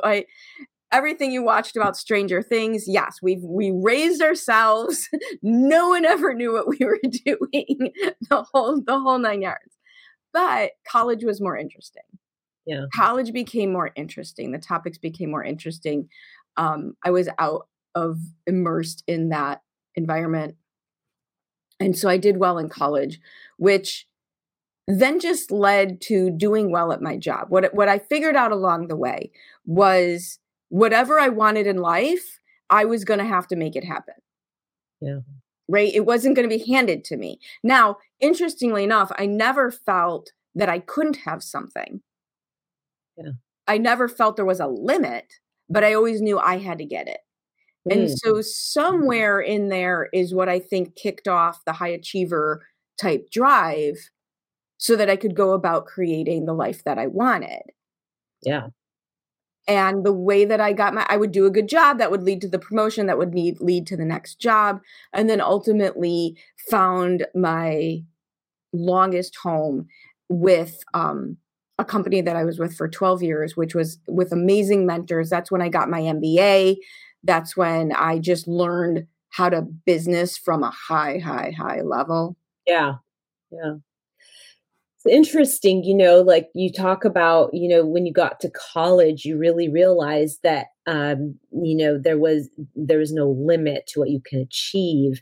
And that's kind of interesting because I think that most of the time we are our own limit. Oh, We set our limitations. And that's why, people either, feel like they can't do something or they stop or they self-sabotage. And I think that it's so interesting that you said that because truly, I listened to a speaker once who said that, as a add on to the sky is the limit, is that really there is no sky. right. There's no sky. And that's funny that you say that because when I get interviewed and stuff, sometimes people say, what's your favorite movie quote? And I ended up just watching it this weekend. I don't know how this happened. It was on. I stopped. One of my favorite movie lines is from The Matrix. Uh-huh. Right? When in the scene when Neo and Trinity is going to like cut the elevator line and do something monumentally horrifying that could get you killed. And what he does was right before he did it, he says out loud, there is no spoon. Right? As a reference to this child that he had encountered earlier in the movie. Like there is no spoon. There's no rule. There's no one way to do things. There's no given outcome. And that's right. And that's where, the tagline for Conquer Your Business is be in charge, take action, get results. Yeah. Yeah. And it's this whole be in charge idea. And it's not about being in charge of anybody else. I absolutely promise. There's zero things to do with being in charge of anybody else. But what I learned along the way is even through health problems as a child and what my mom did to make that okay. And then watching immigrant families have to earn a living when they don't speak the language and they don't have the community and they don't have the tools, but you still have to pay the bills, right? And watching how different people maneuver through just civilization, to be kind of weird about it. And what I really learned was if you don't make the decisions for you, people who are not vested in you get to make those decisions. Yeah. Yeah. True. And it's not that they're bad or wrong, but they're going to have different priorities than you. Right. Yeah. And when you say that, do you mean like if you're part of a company or something or anything? Any relationship? Truthfully, it's my opinion when it comes to your health, your business, your money, your relationships. It's about deciding what you want and intentionally creating it. And what you were saying before about being in the weeds. Mm-hmm. We get stuck in the weeds because we don't know where we're going. Yeah. Right? We get stuck in the weeds because we don't know where we're trying to go. What are we trying to create? And I watch this with entrepreneurs over and over and over again. They go out, they do random acts of marketing. They do random acts of business, not because they're bad or just because they don't know. Right. They don't know. And instead, everything about your business needs to be reverse engineered. Right. Everything, right? What do I want? Because you don't know what to do until you know what you're trying to create. Yeah. Absolutely. Right. Why do we get stuck in the weeds? Because we don't know what else we should be doing. Like it's this whole idea of being intentional, and we get stuck in our habits. We get stuck in our patterns. Like I call it give yourself a break, but don't let yourself off the hook. Like give yourself a break. This stuff's hard. Yeah. We're up against neuroscience, right? We're up against limiting beliefs. We're up against the way our brain literally works with habits and patterns. We know how to do what our business does, but we don't know how to grow a business, but somehow we're supposed to know that too. Like give yourself a break, but that doesn't mean let yourself off the hook. Yes, exactly. And so when you tell, when you coach your people on this, are we talking about, where you're going, like know what your goals are, have a vision, a mapped out vision? How do you help people really know where they're going so that they can take charge and take those steps towards the goals? I think it has to be done on two levels. You have to hold I had a hard time learning this. So like, don't do it the way I did it. You'll be ahead of the curve, right? Like, do it faster than I did it. How do you hold the vision and act in the current? Hold a vision and act in the current. Because if all you're doing is holding a vision, you can sometimes lose sight of what has to happen now. There's certain actions that have to happen now that you might not be ready for. Your business might not be ready for. Holding the vision alone and acting from that point is where you watch people buy into Insta tactics. Just do this one thing and make $1 million. Well, if I hold my vision and you're promising me $1 million, oh, okay, I'll go do that because that's the vision. It doesn't work, right? Because we have to still assess where we are today. Yeah. So it's this dual hold the vision so that you have that driving force, that big, know your why, that bigger than you, right? Hold your vision so we don't meander too far off the path. But at the same time, what is the short-term goal that leads to the vision? So again, I use the concept of reverse engineering because that word engineer means teeny tiny. What are every step? What is every step? It's not just dream and it'll come, but it's engineer it. Yeah. It's intentional. It's intentional, and there's some mechanics to getting there. And but you also have to have your eye on the prize while still understanding step by step how to get there, rather than jumping or skipping steps. Right. You can't skip steps. You can run as fast as you want, but you can't jump over them, right? Like, you can't jump over them. And if you only look at where you are now, you end up way off the path, because if you put like one foot in front of the other, but you're staring at your feet, you have no direction, right? We just kind of fall off. And if you're only staring at the big prize, you'll make some decisions you're not actually ready for because you haven't done the analysis of, well, what's the next step? Well, what's the next step? Well, what's the next step? Yeah. Makes a lot of sense. And, you often refer to, stopping those random acts of marketing. And, it kind of reminds me of like when and I've done this myself, I'm guilty of this, like creating busy work, but it's not really effective work. Is that what you're referring to? Can you give us some examples? It really hits on a couple different things. So one, yes, you're 100% dead on. You're creating work because you're supposed to be doing something. Yeah. So we create work, one, because we know we're supposed to be doing something and we want to be doing something, but also that's where we kind of play the shell game with ourselves. Look how busy I am. Look how busy I am. See, I must be right. But then we get to the point where like, well, wait a minute, I'm doing all the work. So why isn't it working? Yeah. So yes, that's one definition of it. The other definition of it is the inconsistency, right? The random acts of marketing, the random acts of business is the inconsistency of our behavior. And just because I'm on my growth edge right now as well, because, it's not fun if we're not scared out of our minds. Yeah. I'm revisiting Atomic Habits. Revisiting Atomic Habits and this idea that it's 1% every day, 1%. Yep. How can I do it a little bit better, a little bit better? And if you fall off the consistency, you don't get the results. Yeah. You never get the results. So, we talk about my juvenile delinquent background when I was a little kid growing up in Chicago. I don't know if they have this where you grew up. I don't know how any of us survived truly living like this, but it is what it is.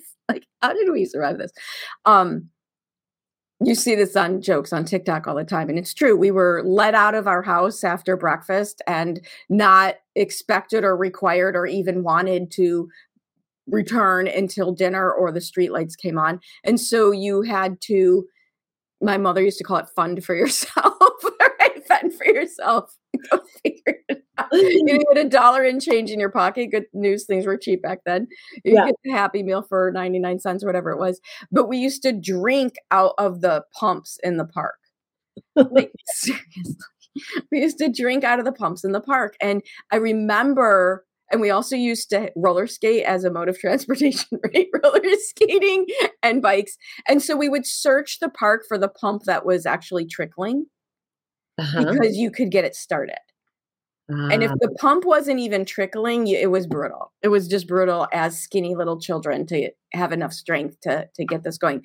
And that's what happens in your business. right. Well, I love that analogy because you started by saying, "I don't know how we survived." Actually, what I think is, I don't know how our generation, our younger generation, will ever survive the world, because I think that is the preparation for the world. But of course, Yeah. it was a different time, you know, a Oh, different stimulation, different events, different, no internet, like all that stuff that we have now. So, but it was the kind of thing that built character and strength, don't you think? it built resilience. Mhm. It built persistence. It also built self-reliance. Mhm, mhm. And one of the things watching younger, and I don't have children, I will be the first one to say I have no business giving child rearing advice because I do not have any. And I don't know how any of you do this, especially through the pandemic. Like, seriously, kudos. Don't know how it works. Um, but when I watch clients, put it this way, my millennial clients, I have had them verbalize to me, actually articulate, I don't know how to do anything. Wow. They're brilliant beyond reason. They are educated. They are book smart. They Yeah. are brilliant, but they don't have creative coping mechanisms. Wow. And and it's usually the guys, because girls, we kind of figure things out, Yeah. right? Girls will figure things out. But the guys, I've had them actually articulate, um, I don't actually know how to, the adult. They don't. And it's Yeah. not their fault. They Yeah. weren't taught. It wasn't required of them. Yeah. Yeah. So interesting. I mean, that is, I thought it was kind of funny that you said that, you're street smarts, and that you were saying, "Oh, I don't know how we survive." But I thought that is precisely why, as an adult, you survive, right? Is that those struggles and the resilience that you build in those times where you have to rely on yourself. And we had the opportunity growing up doing that. It's But you build the trust that allows you to take risks, yeah, because failure isn't a thing. yeah, it's not an option. It's not an option, and it's also, who cares? Like, Yeah, we did all sorts of things that didn't work. yeah. I lit the park on fire on a particular day. Shh, Oh, don't tell anyone. It was me and my friend Mary, and we ran the way you should run when you accidentally light the dandelion fluff in the park on fire. But, but you create a self-trust that allows you to do things. yeah. Absolutely. So you also say that staying uncomfortable in business is good. So what do you mean by that? Staying uncomfortable, and I'll give you a story to just because this is so I absurd. love stories. It's so absurd, right? So I talked to him a second ago. I live on my growth edge, right? Can you live on your growth edge? And it's not a new saying. Be uncomfortable being uncomfortable. Be comfortable being uncomfortable. That's not what it is. It's be comfortable staying uncomfortable. And the truth of the matter is, your brain has one job. Your brain has one job. It's not to make you rich or successful or skinny or any of those things. It's to keep you alive. That's its only job. Your brain's job is to keep you alive. So it has a negative bias. It sees everything as a risk, and it's very black and white. Either, oh, okay, we know how to do this, or, oh my God, we're all going to die. And when your brain is thinking, wait a minute, you haven't done this before, oh my God, we're all going to die, it comes up with very, very, very creative ways to stop you from moving forward. And so the more you can basically teach yourself, teach your brain that risk and trying new things doesn't equal death, Yeah. the more risk and trying new things and moving forward you'll be able to do. So when I left my very amazing corporate job, like, seriously, you don't want to be the one to tell your mother you're leaving the, 6-figure expense account, C-suite level job to start your own business, right? But when I did that, I knew I'm very physical. Right? That's how I relieve stress, is something physical. And this is weird because I'm only 5 feet tall, and you can't tell by Zoom, but I'm 5 feet tall, but I used to do competitive powerlifting and boxing. And so going to the gym for me isn't enough of a physical activity for stress relief because I've been doing it for so long that my mind will still wander.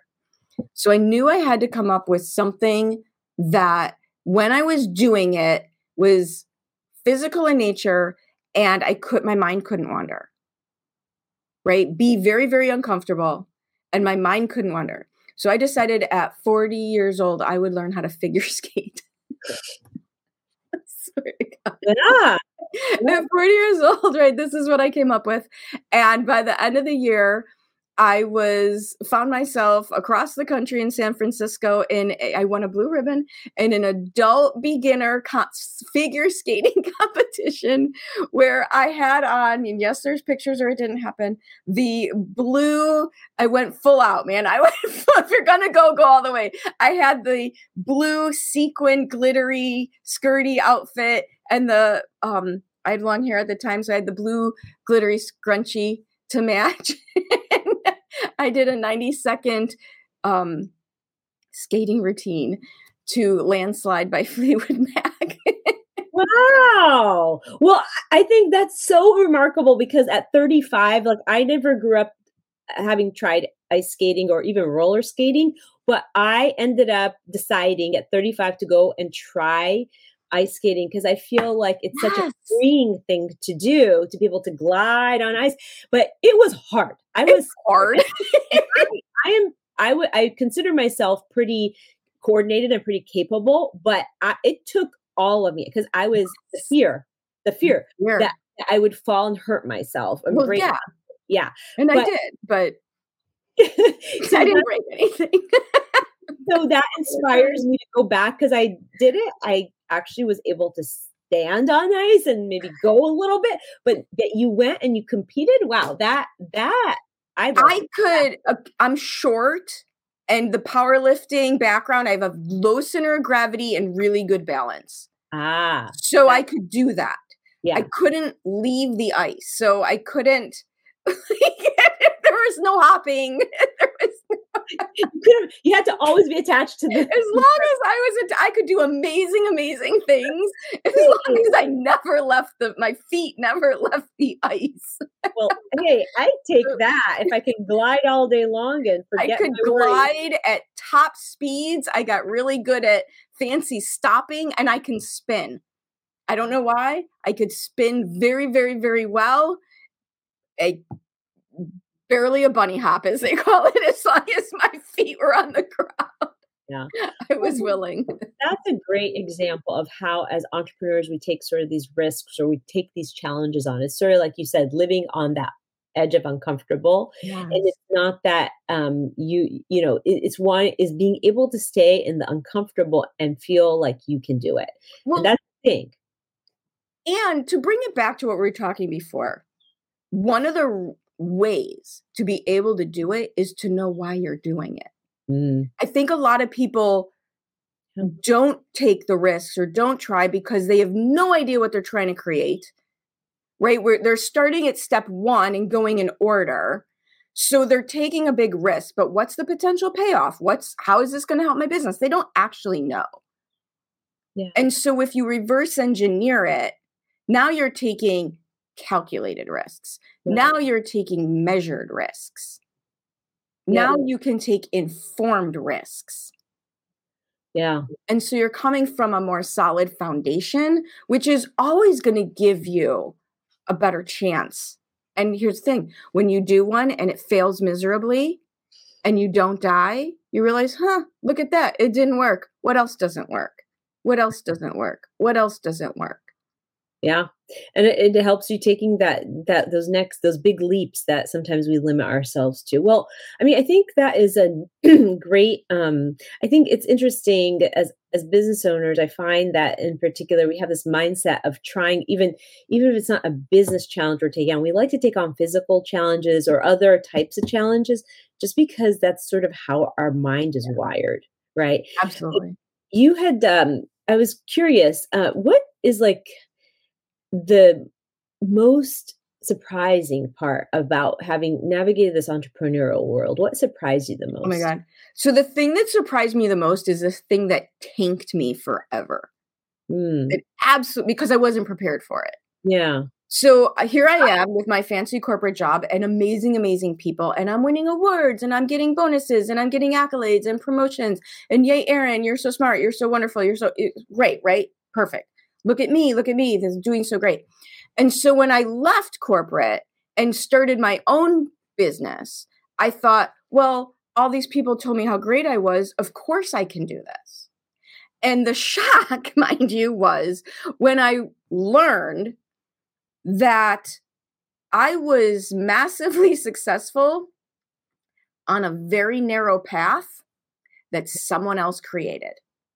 Yeah. It's external validation filled with, right? I mean, think about that. It's the opposite of entrepreneurship.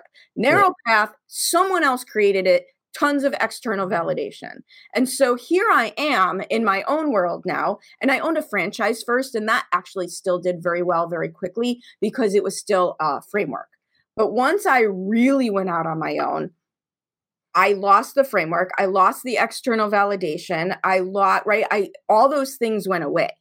Yeah. And the shock to me was, I'm a massive action taker. I don't sit still. I have no attention span. Point me in a direction. I'm like a freaking energy. I'm 53 years old. This is how excited I am now. Like, you can imagine what this was like when I was younger, right? Like, it is what it is. But so what I wasn't expecting at all was the key to the whole thing had nothing to do with how much action I was taking. It was all internal. I was so not prepared for limiting beliefs. I was not prepared for what is a successful mindset. I only knew how to just work harder. Yeah. That's what I knew how to do, just work harder. And I never had any doubt about the business side of things. I never had any, because I knew how to do it. I had proof. I knew how to do it. But who I needed to be, like understanding that the difference between trying something and committing to something and having it actually work, the difference was who I was being, what I believed about myself, and how I was showing up internally. Yeah. Yeah. Was not prepared. Yeah, well, and that makes a lot of sense. So, when we talk about, that entrepreneurial thing of, you're in your own business. You're creating everything. You don't have any external validation. You have to kind of figure it all out on your own. And, this whole idea that we have to be more efficient rather than work harder, right?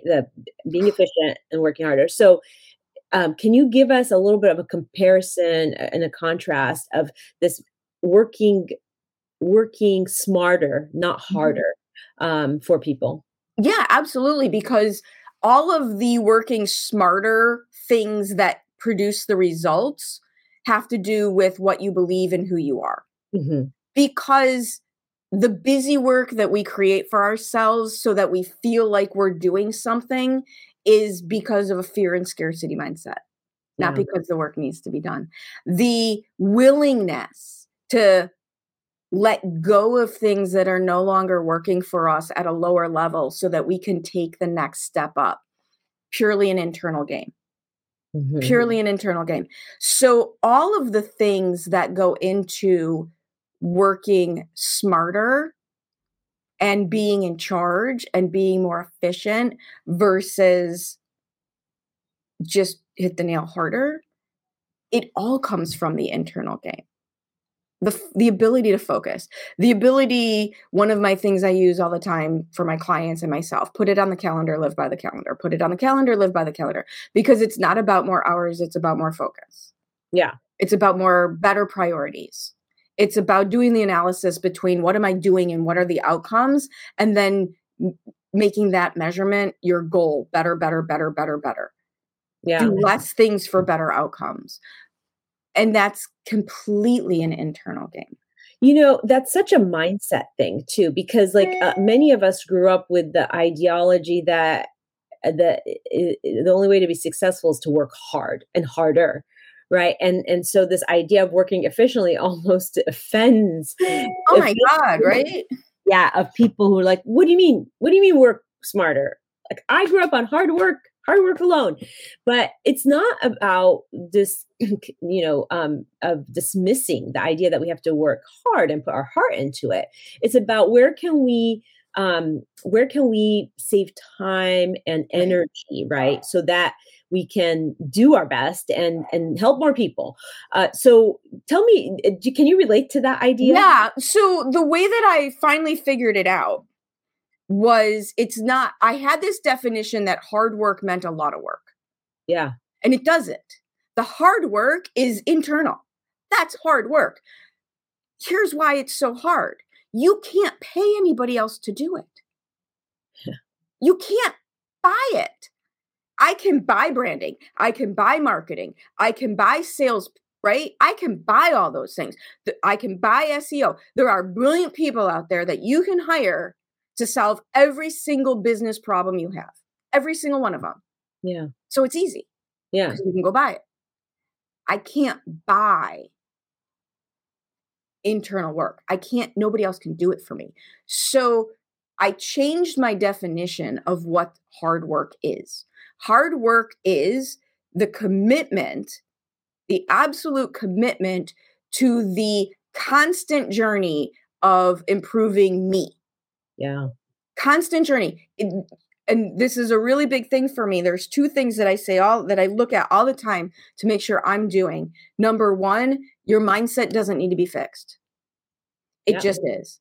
As soon as you tell yourself, my calendar needs fixing, my mindset needs fixing, you get this idea that A, you're wrong and bad, and B, that there's an end, that one day it's going to be done. Guess what? It's never done. This is a process. This is part of the process. So you don't need to be fixed. The hard work is the commitment to the ongoing effort. And the second thing that took me way too long to figure out is that whether or not something is hard or easy is absolutely a perspective.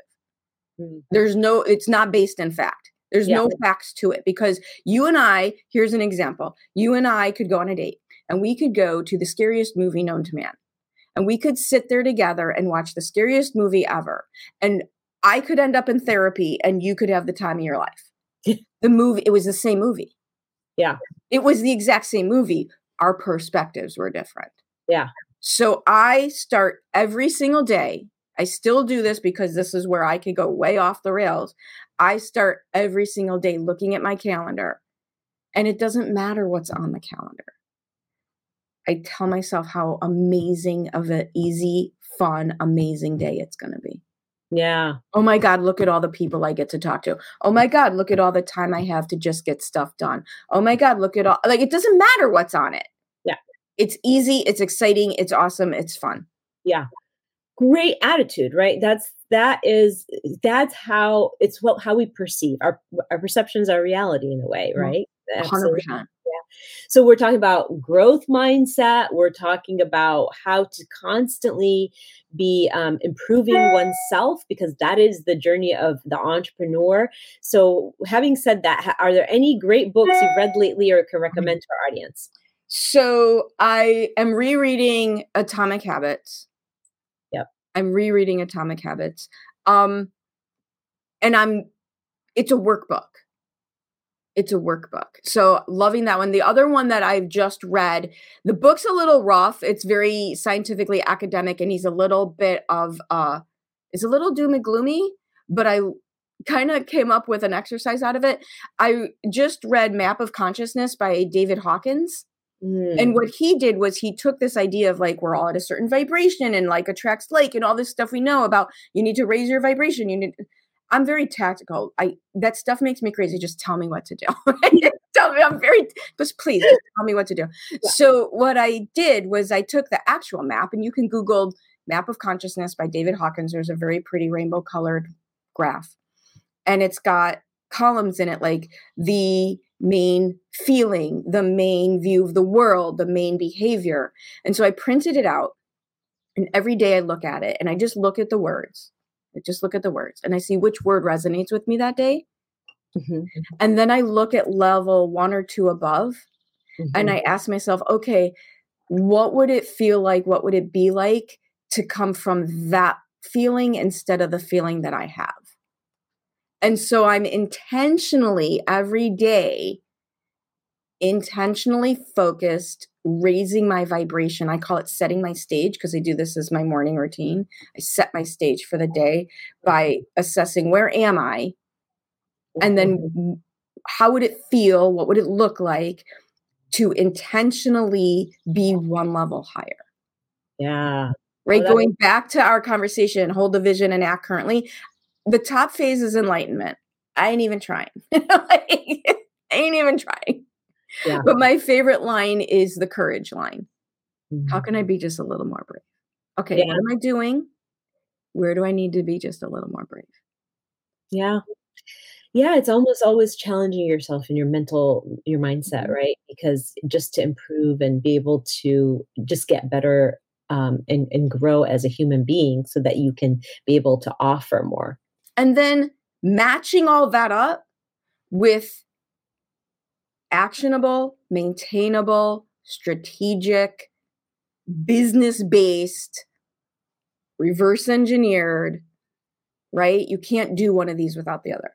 Right. And so you brought us full circle, by the way, as we near the end of the show, which we started out by the reverse engineering, and so you brought us full circle, which was just poetic. Thank you for doing that. So I know that you work with entrepreneurs and you help them work through all these ideas, and I know you have a freemium for the audience today. Whoever puts in the hashtag in charge and shine, whether on the replay or in the currently in live, but in charge and shine. What was it? The special Okay. giving everybody. So I see something out in the marketplace with entrepreneurs that makes me absolutely crazy, and it's called multiple streams of income.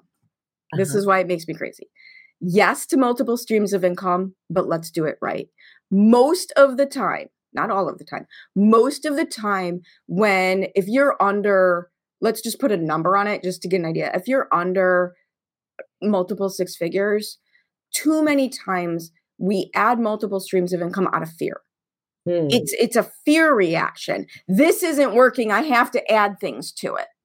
But if you don't have number one dialed in, number two is a distraction, not an additional stream of income. Mhm, mhm. So I get it. Multiple streams of income, if you're talking about real estate investments, stocks and bonds, your business, 100% go for it. But multiple streams of income when you have 6 different business ideas that don't go together is just confusing the marketplace. Yes.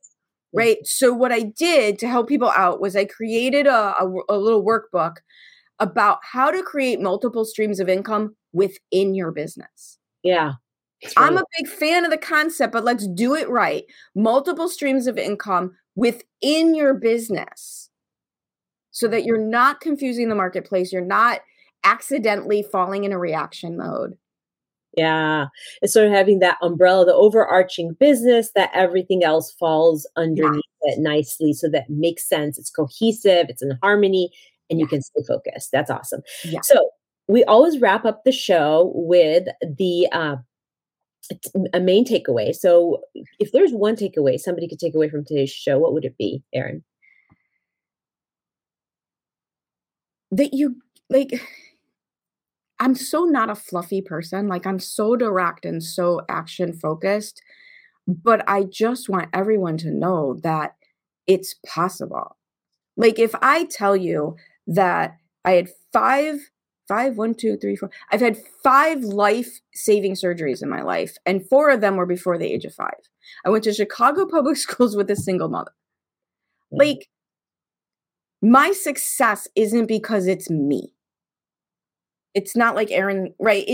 It's available to anybody. Right. Right. It's the intention. What do you want? How bad do you want it? What are you going to commit to doing it? That it's not the hard. Yeah. It's amazing. Yeah. I mean, I think that that's definitely I think that for people to sit down and think about that, nobody's extraordinary in a way that you can't achieve what anybody else has achieved. You just Absolutely. believe it. Everybody is a little bit ordinary and they're a little bit extraordinary in their own way. So you also told us about the tools, Atomic Habits. I know that book. It's on my shelf for me to start reading. I'm in Compound Effect right now, which is it's a great book. Darren Hardy, yeah.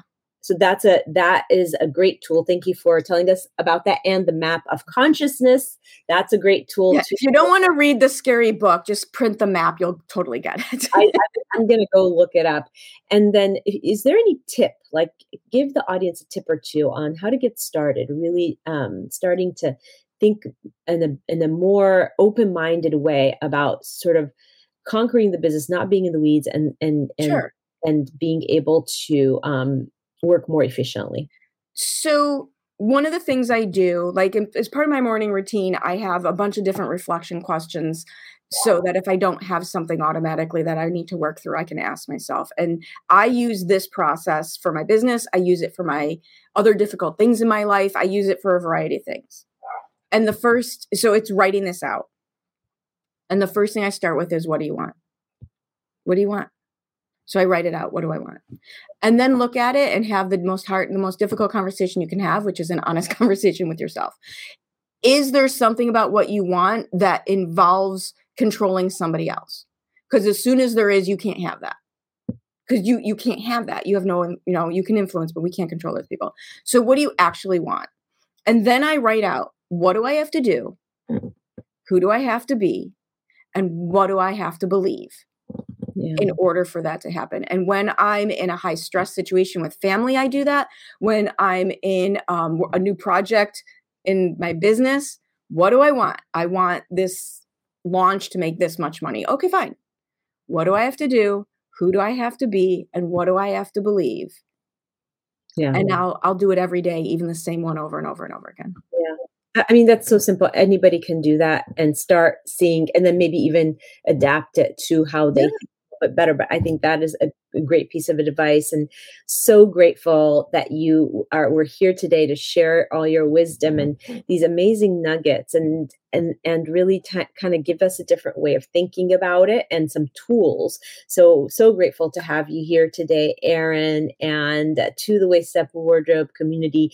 Thank you for joining us. That was the Waist Up Wardrobe weekly wrap up. As you heard Erin sum it all up, and we're here every Thursday at 11:30 without fail. Maybe there were some times where we didn't show up for like extreme circumstances, like a big holiday or something, but 98% of the time we're here at 11:30 live on Thursdays, waiting to bring you a new entrepreneurial show that will really help you squeeze the juice out of being an entrepreneur. And join us again next week at 11:30 Pacific time, where we bring you a new guest and a new topic so that we can help you enhance your entrepreneurial life.